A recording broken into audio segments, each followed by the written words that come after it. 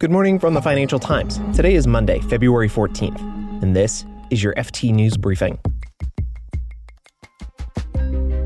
Germany's Chancellor Olaf Scholz heads to Ukraine and Russia this week to try and calm tensions, and the German publishing giant Axel Springer fired a top editor because of sexual misconduct charges. Our Berlin correspondent Erica Solomon investigated how the company handled the claims and what it says about the country's media industry. I think one woman describes to me as feeling like she was still stuck in the 80s. I'm Mark Filipino, and here's the news you need to start your day.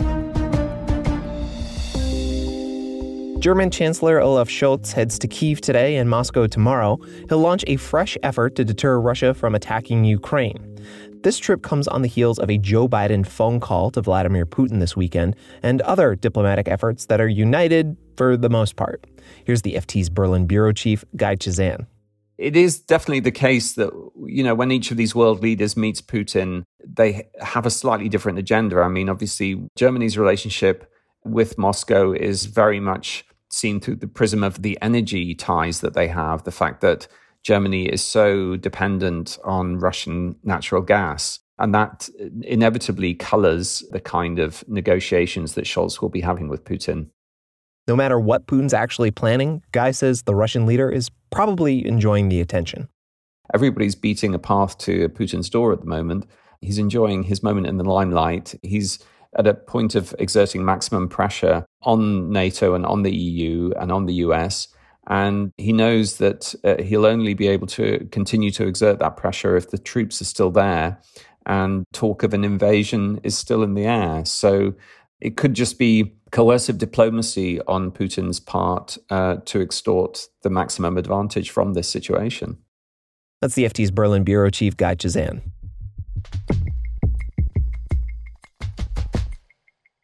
On Germany's domestic front, the country recently had its first big Me Too moment. The powerful German media company Axel Springer fired one of its senior editors at the tabloid Bild.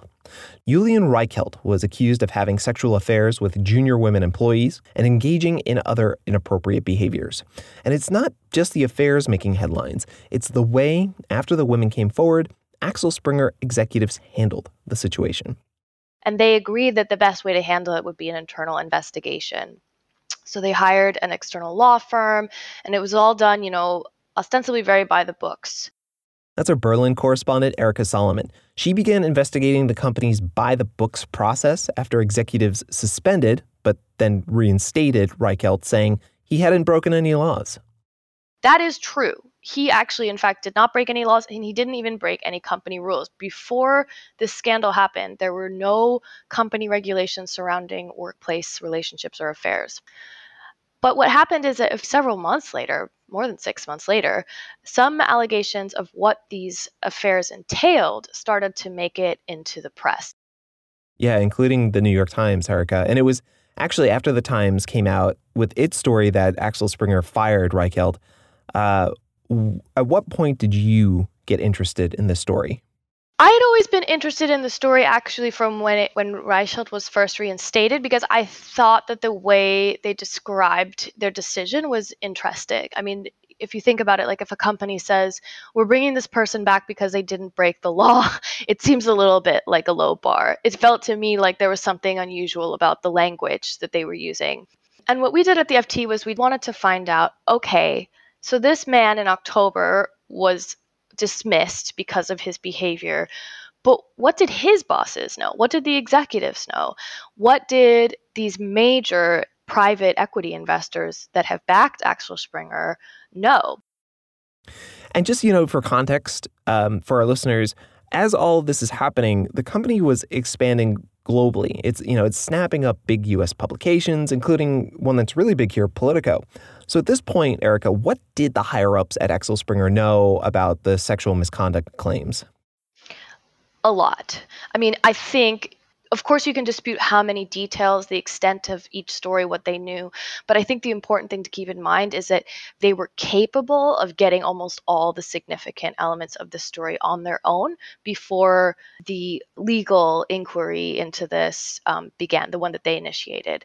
So this idea that they didn't know, which was their main defense when they chose to ultimately fire Reichelt, I think is problematic, because you can argue how much each individual person on the executive board knew, but it's difficult, given the facts that we reviewed, to think that they had no way to try and find it out. So it shows a little bit of neglect or lack of care of duty. That's one thing. The other thing was that there's one particularly dramatic story in the Reichelt affair, which involves a woman with whom he met in hotel rooms and who says that she felt extremely depressed in the wake of that affair and how it affected her.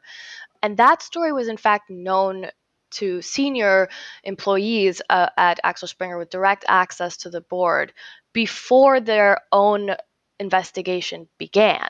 And the response that Axel Springer gives is that, well, we weren't aware of any of the details in this transcript.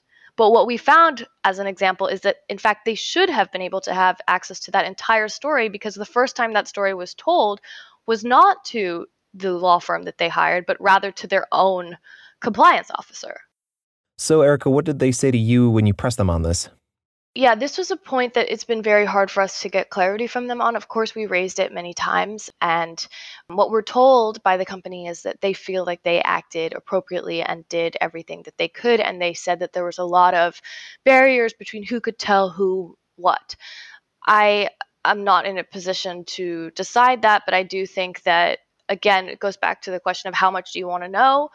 And I think that this is where you can really ask some questions of the executive boards.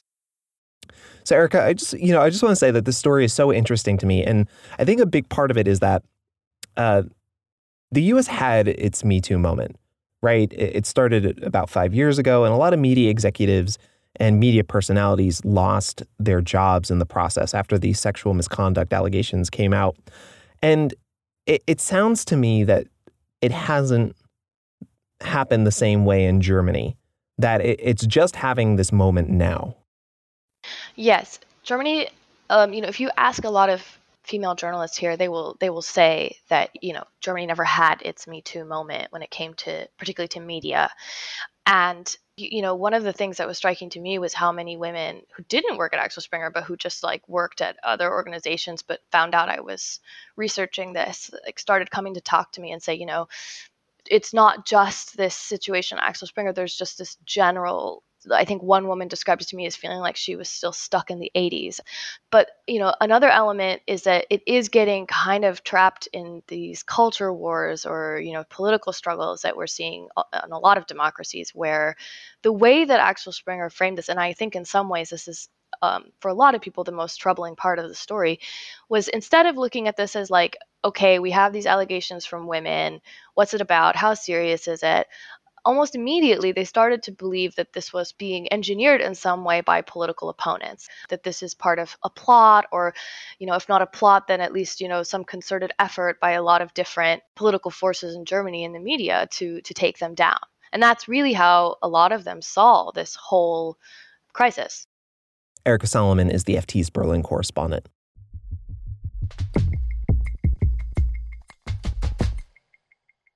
Stockpiles of some of the world's most important commodities are at historically low levels.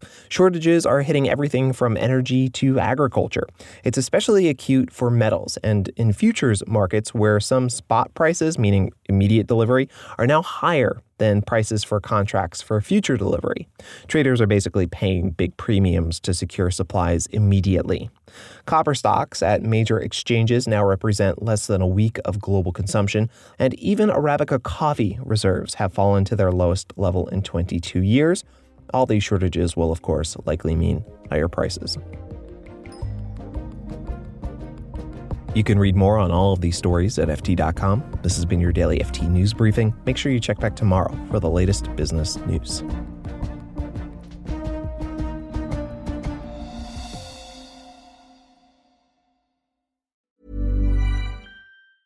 Hi, this is Janice Torres from Yo Quiero Dinero. If you own or operate a business, whether it's a local operation or a global corporation, partnering with Bank of America could be your smartest move. By teaming with Bank of America, you'll enjoy exclusive digital tools, award-winning insights, and business solutions so powerful, you'll make every move matter. Position your business to capitalize on opportunity in a moment's notice. Visit bankofamerica.com/banking for business to learn more. What would you like the power to do? Bank of America, N.A., copyright 2024.